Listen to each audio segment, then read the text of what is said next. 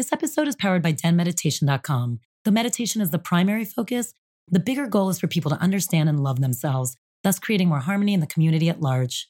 To find out more about Den Meditation's teacher training programs, retreats, and all things Den Meditation, go to denmeditation.com.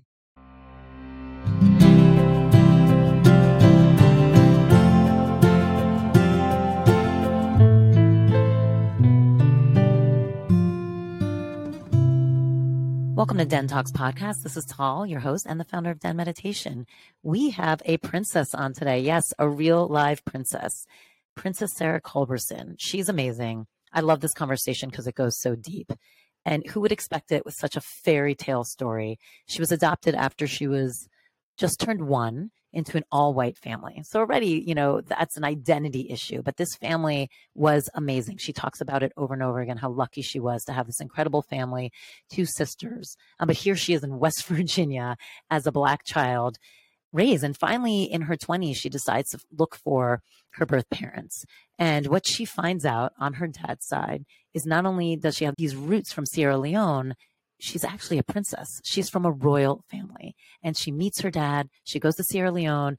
She meets all of her family. She's dressed as a princess. She is now a princess, right? But she also takes with that the responsibility of what that means. And knowing that Sierra Leone had just come out of a civil war when she got there, she brings back this responsibility of what can we do together. I love this conversation. I love everything we get into. We actually talk about abandonment issues. We talk about ways to actually move through it. We talk about fear.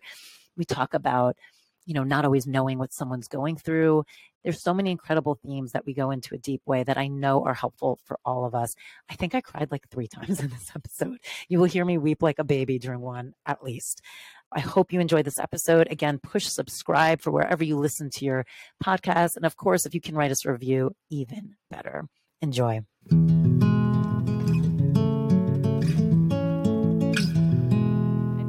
What an incredible story that you have that I know you've shared many times, but I'm excited for you to be here. But also, and we'll get into it, obviously, it's a story that needs to be told, but it's inspirational for so many reasons, not just kind of the movie aspect of it, but what you chose to do with it. And I feel like that's really incredible. But let's start from the beginning because, my child is adopted. So I actually really resonate with this story a lot, obviously from a different perspective, but I always really love chatting with people who have been adopted because I get to really understand and hear things from a different point of view, which really helps me understand my child better. But it was just after your first birthday you got adopted, correct? Right. Just after my first birthday, I was with my birth mother for 9 months. Then I was in foster care for 3 months. And then I was adopted. Now, when did your memories start? My first memory, and I don't know how old I am. And I've only actually shared this with an adoption therapist, actually. But my first memory is actually, believe it or not, and then I don't remember anything else, is with my birth mother. And I'm in this little crib and she walks out the door of the apartment. It's funny. It's like I can see it from like a bird's eye view. It's very strange. I don't understand why, but I see myself and I'm a baby and I just start crying because I don't know where she is. I don't she went.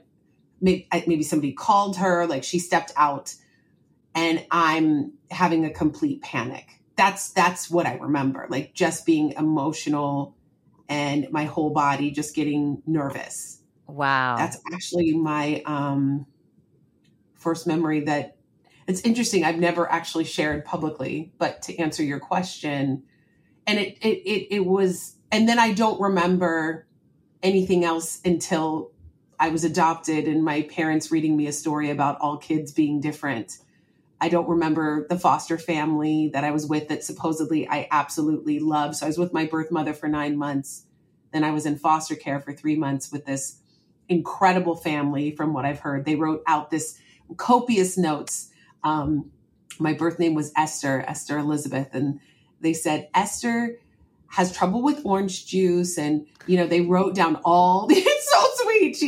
It hurts her tummy sometimes. And she's got a little bit of an ear infection, but we've got this going, just all God. these notes. And they were, I think, 2 hours late to drop me off. My parents said, I think they were having a hard time. They had a little boy who I would play with all the time. He was a little bit older than me. But that touches my heart to know that I'm getting a little emotional. It touches my heart to know that like such lovely people were there in the beginning. Loved. I mean, how, and to know you were loved, because I think, especially for kids who aren't adopted right off the bat, sometimes that's the thing that sits is like kind of the absence of love. I remember when my daughter was born and we had her from a newborn, I was opening up the den simultaneously and I was freaking out. And I was telling my friend, because it wasn't planned, obviously. Every timing is its own thing. I wasn't planning it. And she came more as a surprise. And I was freaking out to my friend. And I'm like, I always envisioned being able to be home more when the baby was born versus all of a sudden feel like, and she said something to me, which was always sat with me. She goes, as long as she is being held and loved by somebody, that is the most important thing for children at that age. She goes, they almost like, yes, of course there's an attachment to parents. So I'm not negating anything about a parental role, but she said the most important thing is being held and knowing that there is love present. And I know. And by the way, and then once I went through it and saw it, I was like, oh, she's right. And I was very lucky to have obviously me, but also other people who were providing that if I couldn't physically be there. But how lucky for you, knowing in this scenario that it's like you went from your birth mom to this family in the interim who really loved you. Yeah, it's so special. And I've wanted, I don't have any information about them. I've always, even when I went back to get my records through the social work system in West Virginia, which is where I was adopted, I really was hoping to get their information so I could just say thank you and tell them how I'm doing. If they're even still alive, I'm assuming they are. But I don't have that information. So it's so... They didn't have that for you? No, I feel like then everything was closed. Now everything's open adoption. It's just a different world. Everything's very private. Yeah. I didn't realize the foster part of it was so private too. That's so interesting. Yeah, I didn't either. Yeah. I think if I was able to find, I don't even know if who knows, the woman who placed me with my family, but she might have the information. What's so interesting about her is that my parents wanted to adopt a boy because they had 2 daughters already. My older sister's their birth children. And when they went to meet with the social worker, she showed them 4 boys and I think 4 girls. And the social worker was determined that they adopted me. For whatever reason, she just said, I wasn't going to leave until you adopted the right one. I don't know why. I have to say, I got adopted into the most incredible family with both of my parents are educators. So my mom taught kids with learning differences. So in first grade, so her connection to children and how checked in she was to me was pretty extraordinary. And my dad, a professor in the medical school, their commitment is to young people learning. So to have these educator parents who just were so checked in, which was great because being adopted into a white family, being part African, part white American, and being the brown girl in the white world, having parents who were very checked in is really important because I was kind of navigating different things that my sisters weren't navigating. And they were very aware and checked into that, which was really wonderful and very important. And this is also West Virginia in what year? Like the 80s? Yes. So, it's even like there's less education around it. So, right. Really good for your parents. That's amazing. And again, it just feels like you've been taken care of from a bigger place. yeah, I'm so grateful for that. And I feel like I've been guided this whole way, and I'm still being guided on this journey. We all have our own journeys and our own paths. And, even from, I don't want to jump around too much, but even from the profession that, like, going to undergrad and graduate school studying theater, I've learned how to be in front of large groups of people. And what I do now is I'm a speaker. I speak on diversity, equity, inclusion, and belonging, and leadership and inspiration. And I also speak about the work that we're doing in Sierra Leone. And I speak on stages that might have 800 to few thousand in the audience. And I feel so at home because I actually trained for that. And I remember one time getting this incredible life-altering opportunity to speak in a women's speaking series in Canada. And the women, I was the youngest speaker in the speaking series. And I'm surprised I'm even talking about this now, but I'm just thinking about when you said guided and protected. And so the women in the speaking series, Ellen Johnson Sirleaf, the former president of Liberia, canceled. And my speaking agent called me and said, "Can you replace her?" And I said, "The president of Liberia?" I'm really not into politics. That's not really who I am. And he said, "No, it's not about politics. It's a women's speaking series. You'd be speaking to 3,000 women in person, and you'd be sharing your journey and your story, learning about your discovery and sharing about being adopted, meeting your family in West Africa, and finding out you're a princess and what that means." And I said, "Oh." So the other women in the speaking series were Dr. Maya Angelou, Jane Goodall, Jane Fonda, lots of Janes. You got all the Jane. You got the high-powered Janes in there. Yes. Madeleine Albright, Caroline Kennedy. It was just like, what? I was so nervous. And when I walked out on the stage in Canada, we were in Toronto, the orchestra was moving off stage so I could do a sound check. And I'm still like, I can't believe this is happening. And I looked up at the tiers of people. It was 2 levels. And I said, "Oh, wait a second. I've been prepared for this." And it was just this moment of, oh, you can do this. You got this.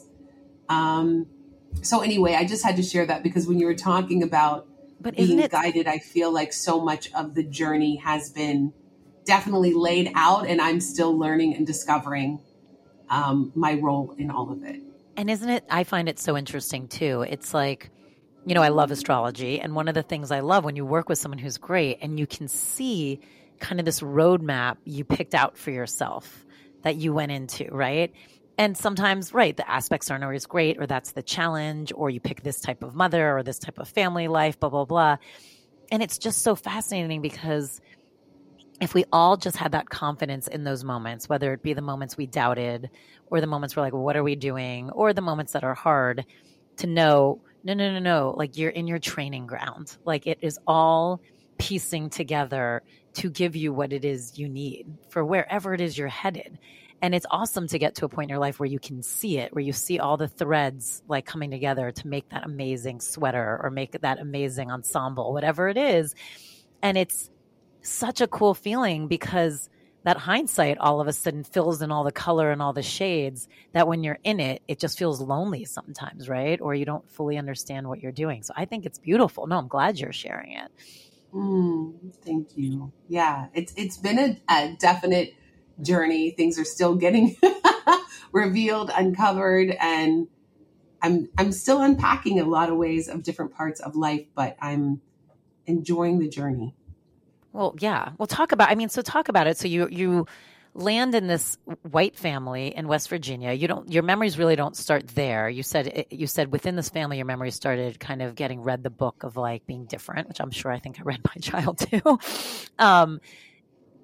Had you been asking questions up to that point, or like where were you at, and around how old were you, and like were there like I can only imagine as much as we tell people don't see color, we see, right? We see. And as a child, most of your assumptions are made by what you see. It's all you can really put together. Your emotional education is very minimal at that point. But like we see and we make, so where are you at this age and what you see around you and how you're feeling? It's interesting. I remember reading the story. I don't remember thinking about being different up until the story. Ew, because I think now doesn't mean I didn't. I just don't remember. I can't remember that, but I do remember in the book. This is so kind of crazy. It's as much as my parents were, you can do everything to try to be so wonderful for your child. And children will interpret things however we interpret things. I mean, that's the way the world works. We all have our own minds, and somebody can say, I love you. And somebody can make it mean like, well, do you really love me? Are you just saying that? Or somebody could be like, oh, you love me. It's fascinating. So when I read the book with my family, there was a little boy who had red hair and a little child in a wheelchair, and like all children are different. And then there was a little child who was adopted. There were many kids that had other backgrounds, but all I remember is red hair and a wheelchair. And I was like, is there something wrong with me? Like in a wheelchair, like something's different. I equated different with something might be wrong. Right. And so I was kind of navigating like, oh, I'm hurt in an interesting way. Like I need to be, I needed to be, and this might have happened regardless if my parents read me this book, to be totally honest. Of course. Like and actually I've worked with adopted youth, and I brought in an adoption therapist to talk with them. And one of the things that I learned that helped me learn more about myself is that it was kind of sad to me, but kind of part of how it goes. Often adopted children are one of two ways. Number one, where we become like perfectionists and try to be perfect so everyone likes us. Or the second way, and no one will leave us. And then the second way is we're going to act out to see if you'll stay. Right. And that kind of broke my heart. I'm like, we don't kind of get a choice to just be who we are. We're going to just constantly like test the waters. And I thought, wow, that's interesting. And we were all kind of the cookie cutter in the adoption group of high school students I was working with. And there were several of us, I was included, being like the perfect, whatever perfect is, right? Like trying to be perfect. perfect. Like me? Do I fit in? And like good enough, great grades, top student, club leaders. And then there were a couple Homecoming queen, correct? What'd you say? Did I read it correct? Homecoming queen as well? Yeah, right? When I worked on the book, A Princess Found, that I co-wrote with my writing partner, Tracy Tribis, she said to me, I'll never forget this. She's like, we're going to have to figure out making sure we share your challenges, because if people just read all your accomplishments, they're going to hate you. I'm like, great, thanks. But not knowing, like, that's what we uncovered, not knowing, like, a lot of those things were in order to fit in order to belong. Mask. And it's interesting because you were saying, so basically there's a fear of abandonment that's acted out in two very different ways. And it was funny when you're talking about that first core memory, that you're seeing it from kind of the eagle eye perspective of your mom leaving. And it easily could have been, like you said, she put you down for a nap and she's going to like make a sandwich. I mean, it's not like she was leaving you in that moment. Right. But again, it goes back to, wow, do we really choose before we come on this earth kind of what that struggle is that we have to learn to overcome? Mine is going to be different than yours and then we automatically start creating situations. And like you said, another baby could have read that moment completely differently. It's funny. I do a lot of energy work. And when I was learning how to do like soul retrievals, which is, in traumatic moments, we kind of split. It's like part of us that feels unsafe disappears, and we do a lot of things to cover up. And it's how can we bring that part back so we become whole again? And one of the stories, it's so funny when you were telling this, I was like, oh my God, this is crazy, that my teacher was saying was he was working with a girl that had major abandonment issues. You've clearly worked through yours, but we're going to talk about it. Oh, I'm still working on it. Oh, good. We're going to keep talking about it. But she had major abandonment issues. And when they were doing the soul retrieval and went back, what he saw was, there was this moment with a baby where your parents were handing you over to somebody and you were screaming and you were crying. And she was like, oh my God, that must be that first moment. And so she went to her parents and described the scene that was shown. How many years later, 20 something, they're like, yes, that was like the only time we went away for 2 days and we gave you to your grandmother who you loved very much and you were well taken care of. But again, the perspective of the child in that moment was complete abandonment. It's fascinating. And it reminded me of that, where it's like, and then you look at the other elements of your life. It's like, wow, is that what your journey is about, learning to heal? It's so interesting. I think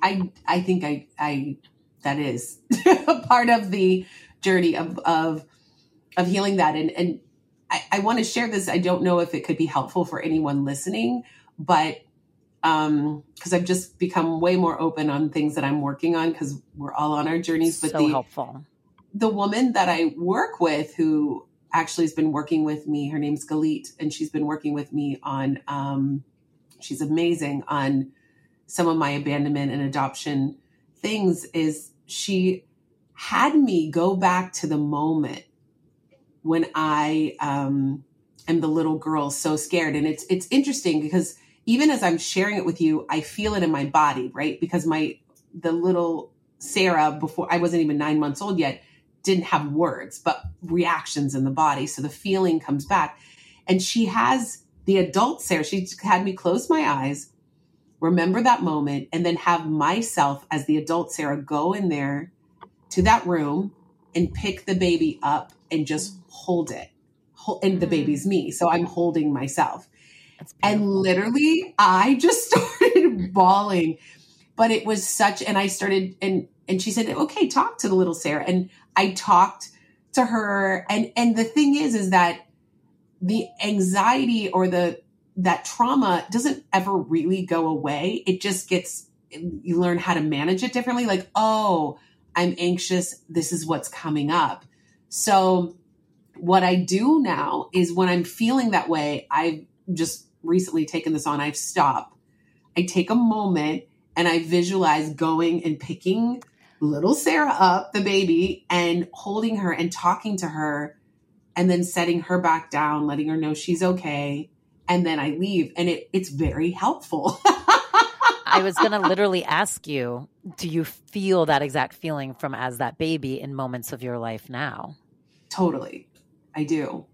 I would love to say like it disappears, but I think one of the things I've learned is that I don't think maybe they just completely disappear. I think it depends on the person, but I think very often it doesn't go away. We just learn how to deal with it. So it's almost like it is going away, or there's a different way of managing it so it doesn't take over our lives. Yeah, or become debilitating. Yeah. So it's like there, but it's hanging out versus running the show. And as if we learn how to kind of look at it, I can go, oh, okay, you're okay. This is just what you're experiencing from something from, years ago. And it's not really what's happening right now in this moment. This moment might be triggering it, but let's just calm down and get present. So when do you feel like you started really noticing this stuff? Because I could imagine it's tricky because like you said, and you say all the time, you were adopted into the most amazing family, 2 beautiful sisters, right. Great parents. You were very loved. And then again, we'll talk more about the reveal and stuff. You find out you have also amazing other family, that your birth family that you've now reintegrated as well. So I could imagine your brain often, and please correct me if I'm wrong, because I don't want to put words in your mouth, but just to lead into like a discussion, that your brain would often be like, what the fuck is your complaint? Like you have it really good. So like as far as versions of this go, yours could not be written any better. So when did you start, is that true? And if it is true, when did you start kind of letting the brain quiet down and honestly recognizing what you felt in certain moments? Does that make sense? It does. I Okay. think I hear what you're saying. Like, when did I start Like, so recognizing what's happening? yeah, like Is for that what you mean? instance, you're saying now clearly you're still working on these issues that reside in you that Yeah. come up and get triggered. When did you even start to feel or notice like, oh, I have some of this stuff? Because I could imagine you were distracted a little bit by how beautiful your story was. Well, I think I was distracted also by keeping myself extremely busy, accomplishing. I realized that I'm at this point in my life finding ways to be still and be okay in the stillness Is that and hard? move through feelings, thoughts, and emotions that come up. Rather than keeping myself so busy. I've always been a dancer, danced in a dance company. I was an athlete. So sports and those things and dancing have always been my outlet. And I'm actually, which is wonderful. It can be a good thing. There are a lot of other things that can be outlets that are not so good. Yep.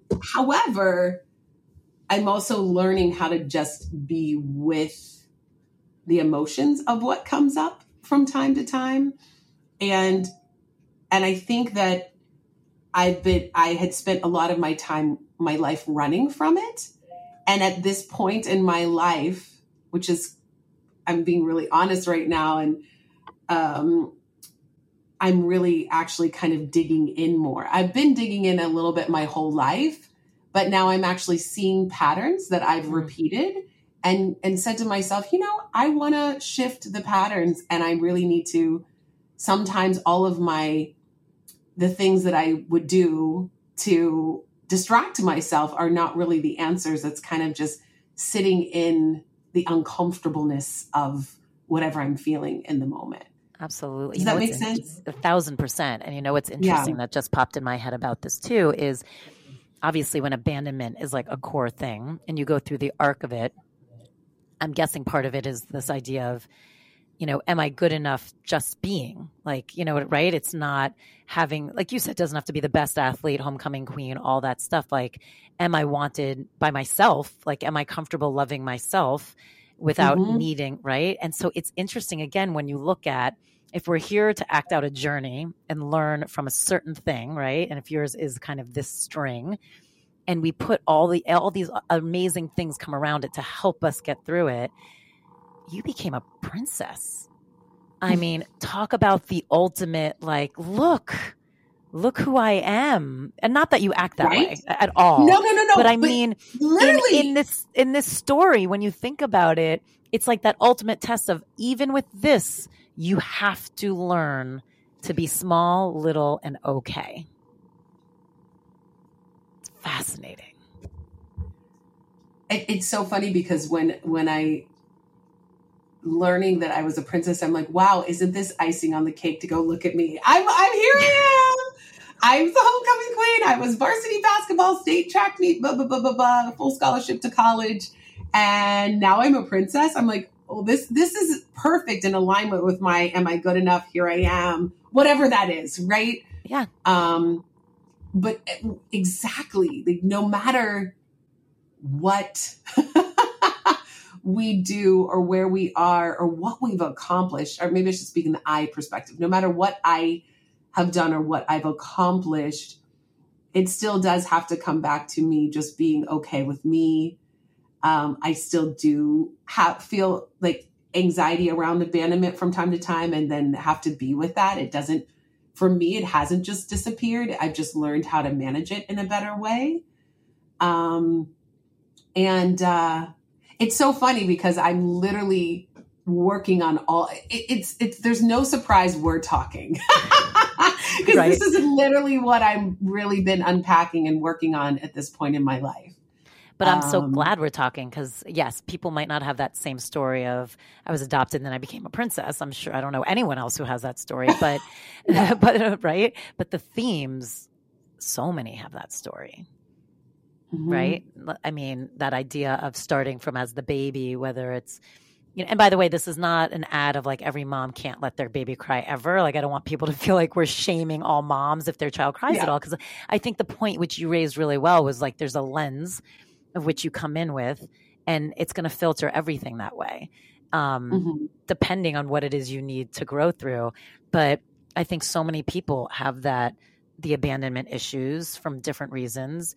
And it really is a hard one because it gets very amorphous at times. It's hard sometimes to really go so deep into that stillness and self-love, because it's easy to feel like, well, if I'm just with people who won't abandon me, then the issue goes away. But that's not true. If I'm just, like you said, good enough, or how could you not see me because I'm a princess, I'm homecoming queen, the issue goes away. Doesn't go away. It's all of these different things they're different ways of being and different hats to wear, so to speak, but it still comes down to, how does one feel about themselves? How can I navigate the world with who I am? And the princess conversation, which is a whole nother conversation, was a huge struggle for me to even embrace that, because what came up for me is, people are going to think that I think I'm better, or that I think I'm this or that. And because I mean, if you think about it, what we know about princesses is England and Disney. I mean, There aren't a lot of depictions of princesses in the world, even though there are princesses all over the world, that aren't often spoken about. And then I started talking to a friend of mine, and we were doing a fundraiser for Sierra Leone Rising, for a nonprofit doing work in Sierra Leone.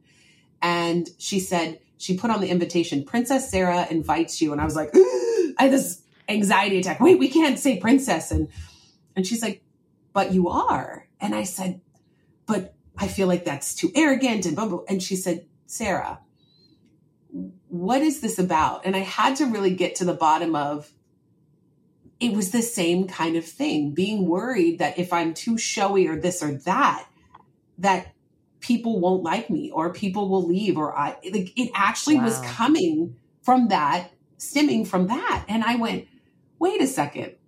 The British wanted to have one Queen of England. So they wanted to kind of get away with the titles that were similar.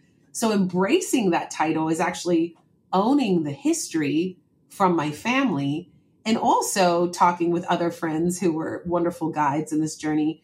They said, Black and brown little girls need to know that they are from princesses, and that we are from royalty in Africa, not just the conversation in our history books in America about being descendants from slaves, which causes us to be like, oh gosh, when the history lesson comes in middle high school time, it's just like, is that awful? Can I hide underneath the desk because I'm one of the few in the classroom and I feel like I stand out?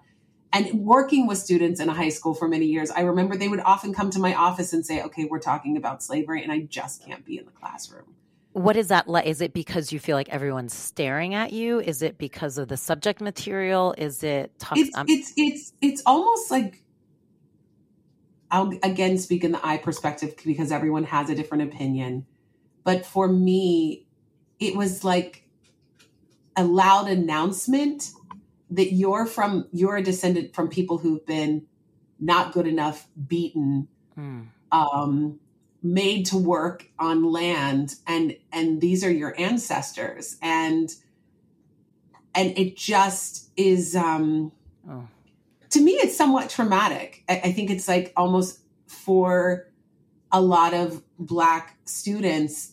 Now, if you're in a classroom of like all Black kids and you have a Black teacher and you're talking about this, man, there can be different some angle. Deep conversations. Yeah. But when you're one of the few, which happens, it depends on the school, right? In West Virginia, there were 5 kids of color. One kid, actually 6 if we name Jeremy, who moved from California. He was Mexican and white. All of us were African-American or mixed African-American. There was 1 Asian student and 1 Jewish student that I knew. That was the diversity. And so when you're talking about a topic that's extremely hard to be with and just unearthing some really traumatic times, it's just, you feel as if I felt as if people were just all looking at me like, how do you feel about this? And it just was hard, very hard. And I've talked to a lot of Black people about talking about slavery during history classes, and it's the same response, like, oh gosh, they hated it. But if I had been in a classroom with everyone looking the same, we could really, I think, unpack it and talk about how we felt and upsets and so on. So it could be a different experience depending on the environment. Right. Thank you for sharing that. I think that's really, so it's interesting then what's going on, especially in places like Florida that are trying to eliminate the conversation entirely. Which is so hurtful. I mean, it's just, to me, it's another way of saying your voice still doesn't matter. We're not going to allow you to be heard. And it really breaks my heart, because I think one of the things as a speaker in diversity, equity, inclusion, and belonging, the B part, DEI and B, is so important to me. Belonging. We all want to feel like we belong. It doesn't matter what our backgrounds are. We want to be part of something. Even if we're an introvert in some ways, there's still a sense of belonging that we all desire. And when people make a choice that other people their stories aren't going to be told, then there's a part that makes me feel like, well, our stories can be told, but you still don't get to belong. You still don't get to be heard. Your voice and how you feel isn't going to be heard. And I think I think it's really dangerous, and I think it's sad to not allow people to have their experiences be heard. And having a history book tell someone's story, and who wrote that? Why don't we ask the people who've been through it what their experience is, rather than making assumptions about how it should be told? And I could be the same way. I didn't experience the Holocaust, so I'm not going to go and say how I think somebody should say that. I want to ask people, the few that are still alive, to learn from them. They're the educators. And I get it. It's very scary. It drives me crazy every time you hear these things of like, okay, well, if we're going to teach about the Holocaust, you have to teach the counterpoint that it didn't happen to. And I'm like, wait, what? It's like, it's that same idea of like, let's just leave it out. It's like, but it did happen. Why don't we just teach it and it'll be okay that it happened? And I don't understand that. Why in the world?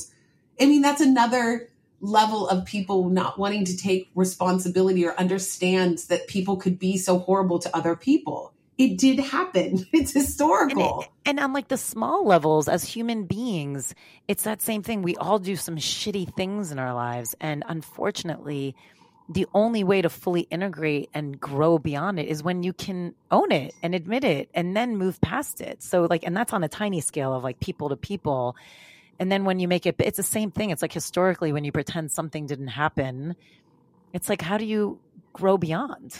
You don't. You can't, because actually dealing with something helps us move through it to go to the next part. But when we act like something didn't happen, you're missing that stage. And we're holding it in, it just festers. I remember very different conversation, but in graduate school, I would feel all these emotions. And my professor said to me, in acting school, I went to ACT in San Francisco, and she said to me, I said, I don't want to cry. I don't want to feel this. And she said, but why don't you let it out? Let yourself feel what you're feeling.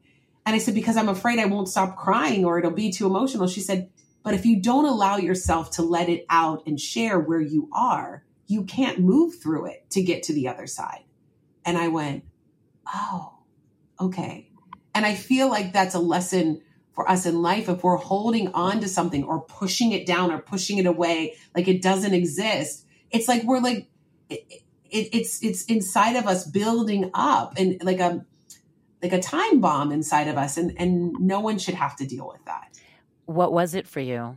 Like when you finally released it, what was it you were holding in? I'm a feeler. I'm very much of an empath, and I feel everything. So whatever was going on, and I was working on a scene, and I would come in with whatever my Sarah emotions were that day. I would try to go, okay, I need to get into character and put that away. And she said, well, why don't you actually just use it? Because that's where you are right now. Use that in your character. And so I took it in, and I was being the character who had all this going on. And she was like, wow, that was amazing. What was happening? And I said, I finally just allowed myself to feel what I was feeling and utilized it in this character. And she said, that's great. I love that. Hello, community. So you've heard me talking about these amazing certifications we've had these past few weeks. Well, Reiki 1 is tomorrow. So if you're listening to this on the drop day of this episode, February 25th and 26th, Reiki Level 1 begins, a 2-day incredible certification. Do not miss it. Go to denmeditation.com, reserve your spot. Again, these are all online. You can do them, but they were virtual and live. So you have access. You have your teacher right there. You get to ask questions. You get to talk. You get to be participant in the activities. So do not miss this chance for tomorrow. And like I always say, if you did miss this and you're listening to this later, just go check out whatever courses are there that are going to be right for you.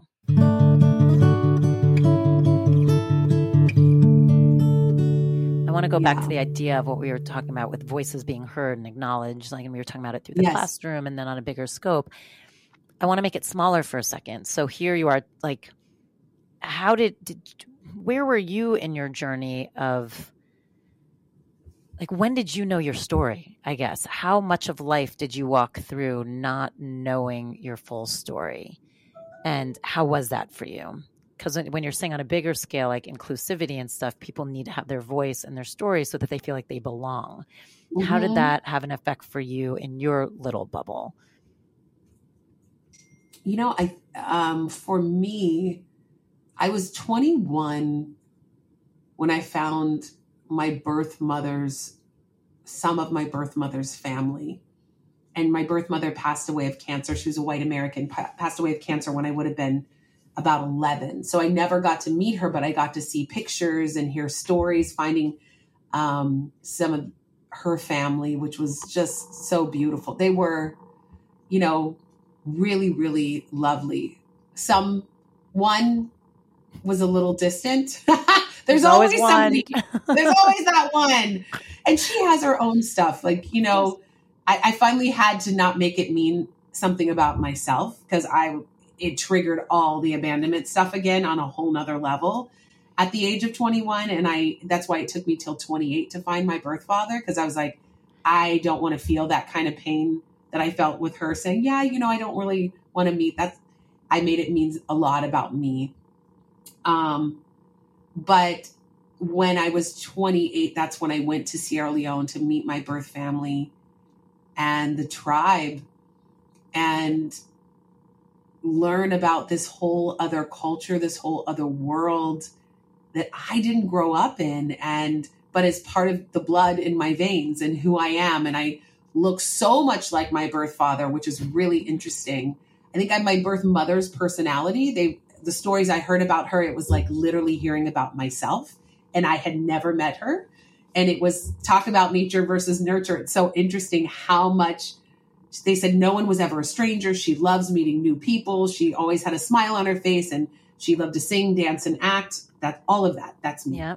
But when I went to Sierra Leone, after finding my birth family and working with a private investigator, I got off the airplane, and one of the most beautiful moments for me was talking to my birth father's wife. Her name's Mary. My father's name is Joseph. And interesting biblical thing going on there. I just work here, but you need to take a moment with that one. Yeah, really interesting. So she looked at me and she said, I've been looking in your father's eyes my whole life. You have your father's eyes. Mm. And that touched my heart so much, because growing up, never looking like anyone, I know a lot of adopted people who look like their families. It just kind of happens. But I'm a biracial kid who looks very different. And to have somebody say to me after all these years, you look just like you have your father's eyes. And then all these older women is like, oh, look at her body. She has grandmother's body. Look at her hair. I mean, it was just so neat to all of a sudden have all these folks say, you have grandmother's body, you have this, you have that. And see pictures of my father when he was in his 20s and how much we look similar. And I don't know, it was really special. It's funny, my siblings, my African siblings, who are full African, they look a lot like their mother to me. And so when I came into the picture, even though I'm so much lighter than the family, they were like, you look so much like father to us. But So again, I that was wonder really in the special. grand scheme, was that Yeah. on purpose? Because it's like an acceptance. Like there's no way they can, again, we said it, like looks are like people see, visually you see, it's the first, sense, right? And it's like, I Right. wonder if that was part of like, there's automatic no matter what. Like, she is one of us. Like you can't deny Yeah. it. Yeah. And one of the things about, I feel like I can't talk about every country in Africa because they're so diverse and so different. Yeah. But as a whole, I feel like the African culture, which there are so many different cultures, but the love and the community and the acceptance of even strangers that are not related is incredible. Yeah. Incredible. I've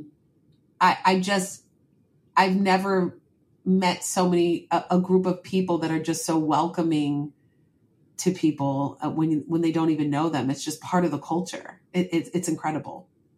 So we've talked about identity a little bit from fitting in or looking, but when you met this whole side of your family and even had now met your birth mom's side of the family, was there any moment of realizing something was missing before?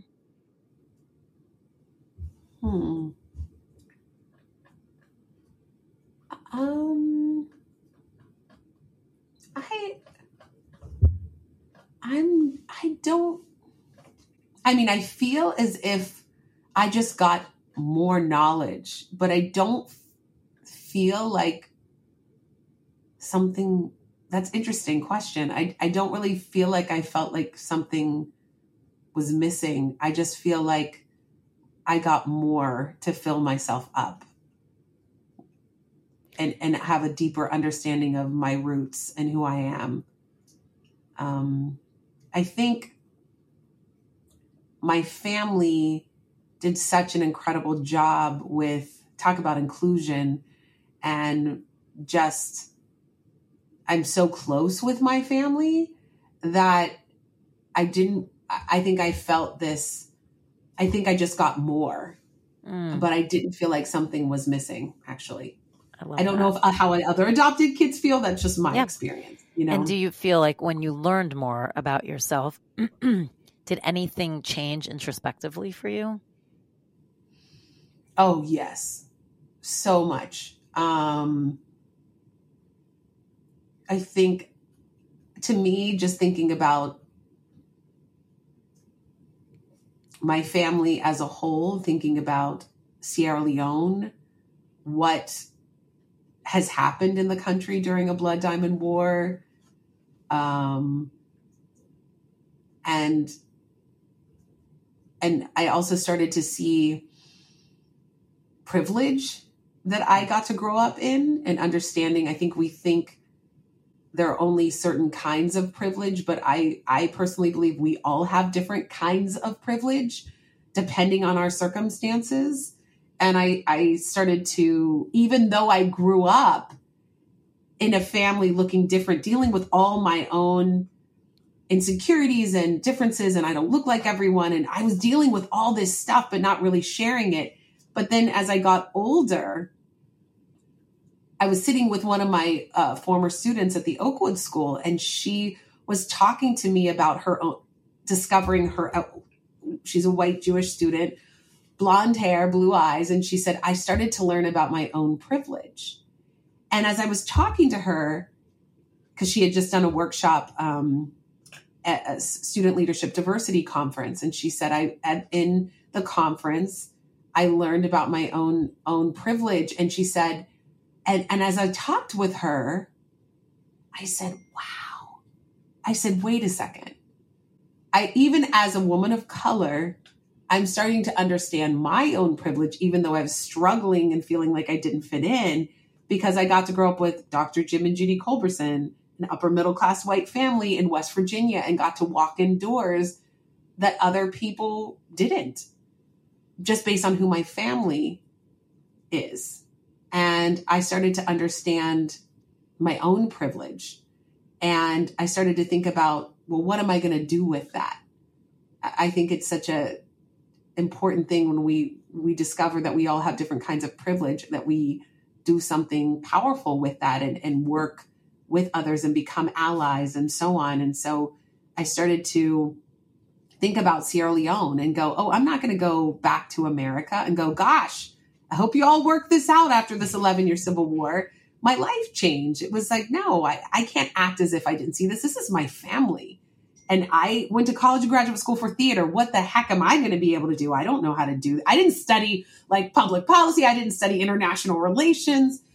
But I just said, okay, let's figure out how we can learn from each other and work together to help restore and rebuild after the Civil War, because people in Sierra Leone have a lot of privileges as well, with their beauty, with their understanding of life. And I took a group of high school students to Sierra Leone. How was that? It was amazing. And they came back and gave a presentation to the parent organization. And they said, we break our iPhones at parties to get the new iPhone this, to get the new iPhone that. They said, we're in Sierra Leone. We have an empty water bottle. And little children get excited because they can use the empty water bottle to go to the pump to fill it up with water. It can be used as a toy. She said, and they're so excited and happy. And she said, we have all of these things and it's never enough. She said, what's going on with us? This is a student named Catherine, and she got really choked up. So when I talk about privilege, I think these students who I took over there, who go to an independent school, they and live inside of their own privilege, said, we see the privilege that they have living in a world that has them understand that we don't need to have all these things to be happy. We don't have to always keep up, quote unquote, with the Joneses. So I think when I talk about privilege, it's not as if I had all this privilege and Sierra Leone was so struggling. I've learned so much from them about what's important and what's not. And isn't it so interesting when you went, and I do want to back up just because it's such a fun story, but when you decided to go meet your dad and you went to Sierra Leone for the first time and you find out you're a princess and all of this, you left as an actor, right? That's what you were doing. You were, right? Yes. You left the country as one who acts and dances, which is beautiful. And you came back basically an activist and a speaker. And I mean, it's really interesting. Yeah, it really transformed the trajectory of my life. I remember going to an audition and I didn't know anything about what I was auditioning for. And the casting director said, you haven't even watched the show? He's like, what are you doing? And I said, honestly, I just found my birth family in Sierra Leone, West Africa, and we're working on a nonprofit and this is what we've been doing and blah, blah, blah. And he was like, wow, I got to introduce you to one of my friends who's also doing work in Sierra Leone. So this whole audition became about connecting me with this wonderful person who then became a friend, and we ended up doing fundraising together and we met up in Sierra Leone and so on and so forth. But I started to realize my passion wasn't so much about acting anymore. It was really about the work that we were doing in Sierra Leone. I became more, what was the quote that I came up with? My puppy wants to talk outside. It's usually mine, so I'm happy it's not mine. Coco, come here. What I said, I was more interested in my tribe's livelihood than Hollywood. So that's just kind of a shift that happened in my life. And playing a character that wasn't doing something powerful or making a difference in some way, I just kind of lost interest. because my focus really changed. It's amazing. Now let's do the fun part of the story. So and I like it you were in an acting class, right? Yeah. Yeah. Now or what then? No, then you were in like before you went to find your dad, the moment when you kind of realized like, okay, I'm going to do this search. You were in an acting class, right? And it came up. Yes. You've read the book, huh? I do my work. I would say, I'm like, people don't often bring that up. I'm like, how did you know I was in it? I'm like, oh, that's in the book. Okay. But also emotionally, I love again, it brings through, like it was another moment of like a cleanse for you, right? In some ways. Yes. Yes. So talk about that. And then, because I think it's amazing. Yeah. I was in my acting class and let's see, I was just, when I decided to find my birth family period, because I was actually in a class in high school. Oh. That's actually when in the book, when I decided to find my birth family and really kind of look at this, I was in a class in high school, and it was we watched a video about this woman who had to abandon her child because she didn't have enough money to take care of the child. So she set up with the social worker, I'm going to act like I'm a bit. Huh? You watched this in high school? Yes. Oh God. Talk about another time. Was everyone staring at you again? You know what? I don't even think so, because I was so focused that I didn't even notice or even care in that moment, because in that moment I was just wondering, and the little girl had a doll, and the doll, she was holding her doll. The mom went behind a tree to act like she was abandoning her, because that was the only way for her to be adopted in this story. And the social worker comes and gets her and says, hi, come on, it's time to go. And she knows the man, and she says, but my mommy's coming back. He goes, no, I need to take you. Your mom's not coming back. And this little girl starts screaming, crying, my mommy's coming back. And the mother is behind the tree hiding, sobbing. Ugh. And my heart was ripped out, because the mother loved her. She just knew she couldn't take care of her. And her selflessness literally said, I've got to give her to a family who can take care of her, because I can't.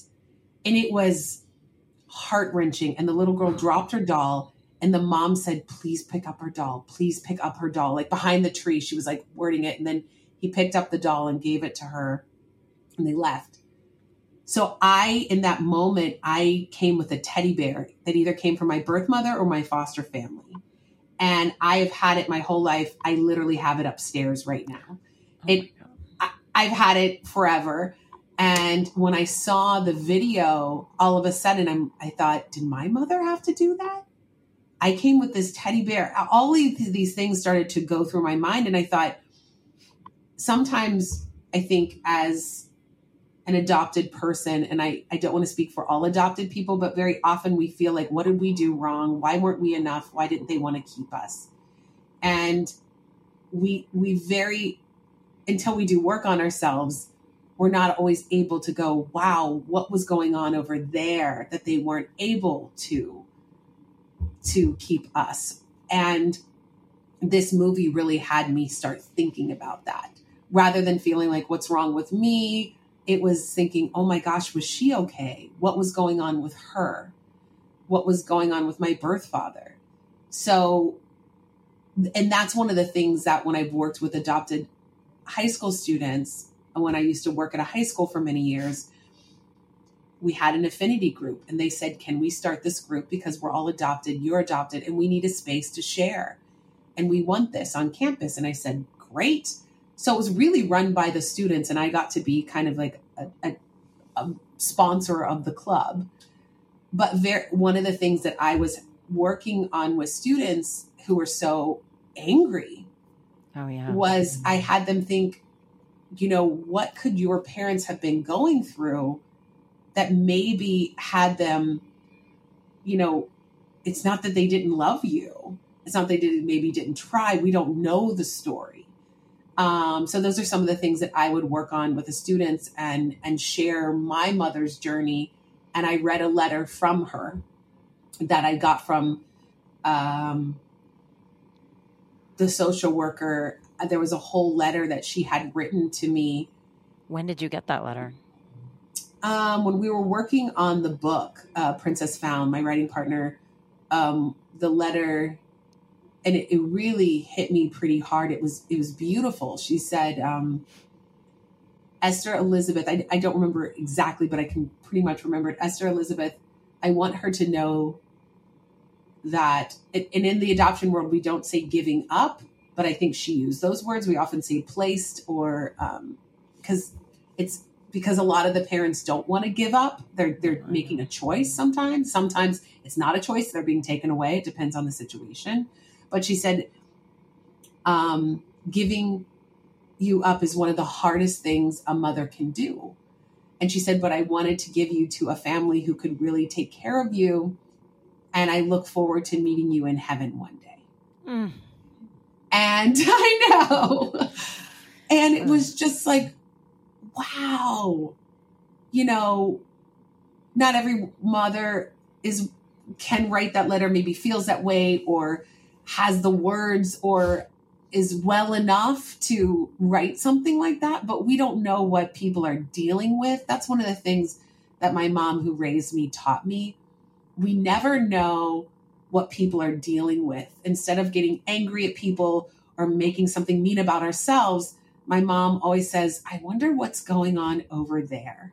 To have them react that way, rather than thinking that they're just a horrible or bad person. What a beautiful lesson. It's funny, as you talk, it's when ours was open, because as you said, nowadays they do open adoptions. And one of the things I try to always explain to parents entering this, this process, it's so easy to get to that same place of like this separation between the birth parent and the adopted parent. And I had a very, very good relationship with our birth parent. And the day that she was being released from the hospital, so that was the day that we officially were going to be able to take Levy home, because otherwise she was in the hospital with her birth mom for the first 2 nights, and I would just go visit. And I could feel I'm going to get so choked up talking about it. I hadn't heard from her in like a while, so I knew she was struggling. And I just kept trusting the process and giving her space. And then she texted me and said, they're letting me out today, which was a day earlier. So I knew what that meant, and I knew why she was struggling. And I asked her, I'm like, are you okay?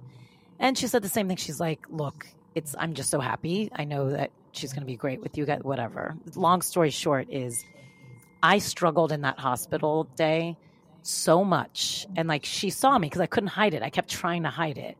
But I could see her, how much she loved this child. And I still get like this, and how she was making the ultimate sacrifice out of love. And everyone forgets that unless it's being taken away, like you said, there's other scenarios. They're making it's one of the biggest acts of love. And I think people don't get enough credit for that, for whatever the situation is. And she had her own story, and it's not mine to tell here. But I remember she finally was like, Tal, what's wrong? And I think I was just like, I don't know what it was, but she and I were then like embraced, because she knew, and it was very sweet, because the social worker was like, this is why you two had such a good thing. There's been such a beautiful understanding between you guys the whole time, because I think I was in awe of her the whole time and her strength, because she was very clear on knowing what she could and could not do and what was best for this child. But it never came without an immense amount of love. And that was, I still, like I said, I cannot tell the story without choking up, because it was so palpable. And I just admire her for it. And I get it. And look, and I always, when I talk to Levy about stuff, I always tell her that, so that hopefully she knows, like, because you didn't know a lot, right? I mean, you had to find out the pieces later. Because, yeah, I mean, your birth mom, it was all love. Yeah. Yeah. And really having to unpack that and embrace that and read her journey and her story and what she was moving through. Because what's amazing is the social worker took copious notes and would check in with her regularly.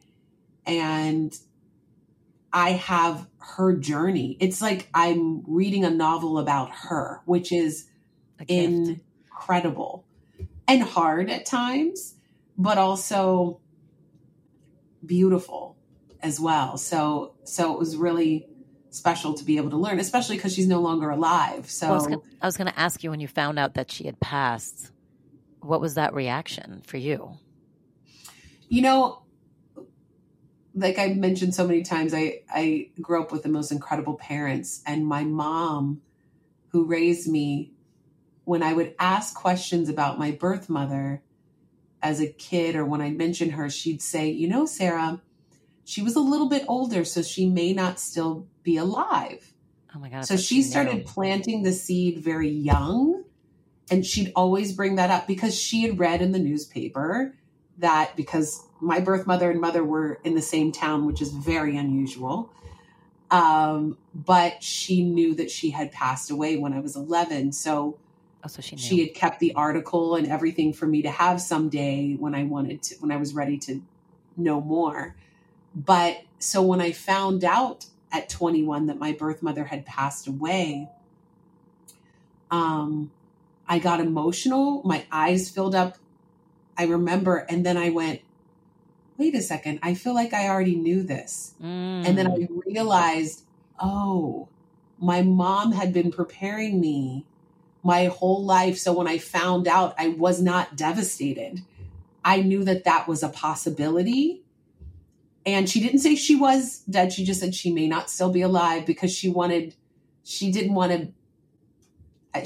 anyway, I was in my developmental stage as a kid.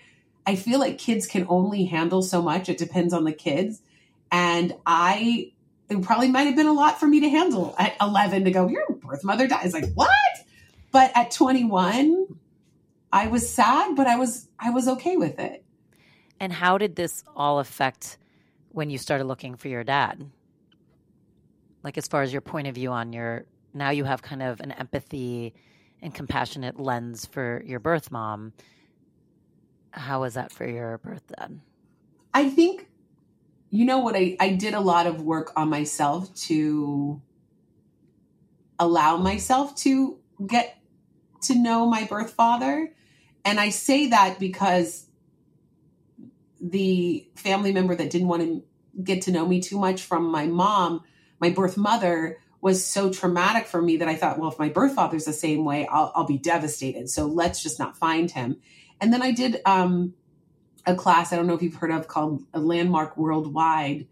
And I did the program, and kind of realized, oh, I've got a story that's pushing him away. Like, oh, he was probably this and that. And I was like, well, wait a second. What was it like for an African man in the 70s and 80s with a white woman, a student, 19, 20 years old, with a white woman in West Virginia having a child? You know, maybe I should give this guy a break. Like, I got in his world rather than just being so, in my own and protecting myself. I was able to step out and go into his world for a moment and go, wow. And the moment I did that, it was like everything opened up for the connect. I was available. He was always there, but I wasn't available. I had anger and fear and all this stuff in the space. And I just kind of cleared my space. And the moment I did that, everything kind of just fell into place. The private investigator said, oh, I have all the information. Or my friend said, oh, I know a private investigator who can help you, because I was ready now. And he was in the class with me, in the Landmark class. And then the private investigator said, I just have a private investigator right here. Right. Like, but it was like waiting for me to show up. That's what I realized so often in life. We get frustrated that certain things aren't going a certain way. But very often it's like we're in the way of that. And we don't know that we are in the way sometimes, or how to get out of our own way. Yeah. And this we don't believe that stuff's that. waiting. Yeah. And that's how it all happened, and was able to find him and be welcomed by hundreds of people. Talk about the first phone call, just because it's so fun. Just tell people about that first phone call. When you discover, so you now just think you're putting that second piece of the puzzle together. It's like, okay, I'm just now doing paternal side, just collecting data. Life is status quo. It'll just be really, I'm guessing you're like, it'll just be really cool to know, right? Exactly. So when I got a hold of my birth father, and when they had to send a message from village to village to village, because people in 2003 didn't have access to cell phones and in Sierra Leone. And so after they got a message from village to village, he called. And the first thing he said to me is he said, Sarah, please forgive me. I did not know how to find you after you'd been placed in adoption. Your name had changed. Everything had changed. And I said, no, I need to ask you to please forgive me, because I've been making you wrong my entire life just to protect myself, and I'm not going to do that anymore. Oh. And he said, okay. And he said, I want you to know that your birth mother and I loved you, and we wanted to give you to a family who could really take care of you and give you what you needed. And I was away at school when I found out she was pregnant. I didn't know she was pregnant. And she said, listen, I've got this. And she said, she took care of you for 9 months. Then she reached out and said, this is too hard. I think we need to give her to a family who can give her what she needs. And I said, listen, if there's a day that goes by that you feel guilty, please don't. You gave me the best family in the world. And now I'm going to get to meet you too. So how do we do this? But one of the things I want to say when we were talking about birth mothers is as a speaker, I shared this story, and I share it a lot in front of large groups. And there was a mother who had placed her child in adoption in the room, and I didn't know that. And when somebody came up to me after I spoke at this location and said, when you said, if there's a day that goes by that you feel guilty, please don't, because you gave me the best family in the world. They said this woman at our table burst into tears because she's placed her daughter in adoption and she's felt so guilty and thought she's going to hate her. And when you said that, you gave her a sense of what could be possible. So that really lifted my soul because, I think as I'm unpacking parts of my life, I'm hoping that it can be helpful to others, because we're all learning here. And there are parents who've adopted children. There are birth families are now in the adoption world. It's called first families. And it's all so different. And I think that we all are on our journeys and we all have our emotions around it. And I'm hoping that as I'm working on understanding myself and healing parts of my abandonment or things like that, trauma from being abandoned or what I think is abandonment, but really isn't. It's actually, a parent giving me a family that I really needed. I hope that it helps others in their journeys. That's one of my goals. I think this conversation has been so helpful. And very emotional as I'm crying. But before we go, talk about the moment you found out you were a princess. It's too good. And you have to. Yeah, it's funny. And we've done this whole conversation, by the way, without really talking about it. I know. Well, that's because it's not even it's just part of the bigger story. Of course. It's what gets the attention, but it's about so much more. Right? Agreed. So when the aunt and uncle called me from Maryland, when I wrote a letter, the private investigator gave me the address, and I thought I was writing my birth father, but it was my uncle, because everyone's name's Joseph Pessoa, but they all have different middle names. Like my brother's Joseph Hindobe Pessoa. So there's just a lot of Joseph. So I thought I was writing my father. It was my uncle. Wrote a letter, said, I'd love to meet you. This is who I am. And then I get a phone call 4 days after mailing it with this amazing woman on the other line. She says, hello, Sarah. This is Evelyn. How are you? And I thought, is this that Jamaican woman I met the other day? Because I wasn't expecting to hear from anyone so soon. And I didn't know the Sierra Leone dialect. And she said, I'm your auntie. We received your letter. And I started to bawl. I said, Thank you so much for calling. I didn't know if I would ever hear from you. I didn't know if I would ever see you. And she said, I was there when you were born. I used to take care of you when your birth mother would go to the grocery store. She said, hold on. Let me get your uncle on the phone. Then my uncle gets on the phone. He goes, oh, Sarah, do you know who you are? And I said, I'm Sarah. He says, you are part of a royal family. Your great-grandfather was a paramount chief in Sierra Leone. Your grandfather was a paramount chief in Sierra Leone. You can be chief someday. You are a princess in this country. And I thought, oh my gosh, what in the world does that mean? Do I have to wear dresses all the time? Do I now have to be perfect? Now I can never say a bad word. Did you almost have to like ask twice? Like to me, yeah, I did not understand. Far-fetched. Exactly. What does this mean? And he's like, like Princess Diana, you are a princess. And I was like, I'll never forget that because I was like, what are you talking about? And it was really beautiful because when I did meet my birth father and did go to Sierra Leone, and going to Sierra Leone, my father gave me this beautiful green African dress. And when I arrived in the village, all the women came forward wearing the same green dress, singing in Mende, pa-da-tang, tang, tang, pa-da-tang, tang, tang, pa-da-do-a-do-way, Puda Sarah, go to. They're singing, we're preparing for Sarah in Mende. And I was literally pinching myself because I hadn't won the basketball game. I wasn't the homecoming queen. I just showed up, and that was enough. And that's a big learning experience on this journey. Yeah. Very often showing up is enough.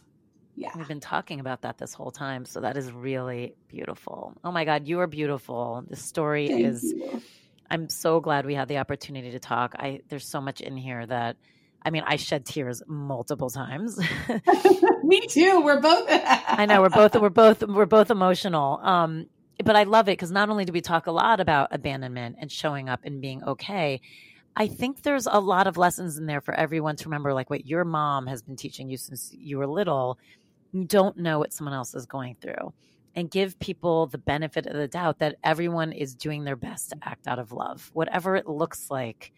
And I feel like there's been so many of those lessons in this conversation of realizing how much love is really there if you're actually willing to allow to see it. Completely. And even sometimes when people aren't acting out of love, or it might be a nasty place, it's coming from hurt that they've dealt with. And that's another thing to be aware of. And doesn't mean you have to stay around to feel it, but it's also giving them grace to go, okay, I get, I see what you're dealing with, and I'm going to choose to be here or not, but not making them a horrible person, but understanding that they're dealing with their stuff. Yes. So. You're amazing. This was great. Thank you. You're welcome. You're amazing too. Thank you. Oh, please. Everyone stay tuned for her personal practice. But I appreciate having you on. I really love this conversation. I'm sure I will have you back because I feel like there's more we could talk about. But I've already taken up so much of your time. So I appreciate you and have an awesome day. Yeah. And thank you for being a mom who's adopted a child that lifts my soul. So thank you for who you are. She's amazing. So she's great. It's a gift both ways for you and for her. Yeah. Huge gift. So. And from her birth mom to me and vice versa. That's the thing is if you allow yourself to see it, the prongs of gifts are everywhere. Yeah. Thank you. Thank you. So now Princess Sarah is going to share her personal practice. One of the things that I do that really helps me in my journey is sometimes when I get overwhelmed or stressed, or maybe even when I'm happy, I write it into a journal and I write out how I'm feeling, especially if I'm stressed. I try to get it all out, and it doesn't have to look pretty. Sometimes it's messy scribbles, but I just empty my tank, get everything out so I can move through whatever I'm feeling and then create something new. And if you're not a writer, you can even speak it into a voice recording, or you can just speak it out loud, but rather than holding it in. So I would say journal or speak your truth, get it out, and then you can fill your tank with something new that inspires you.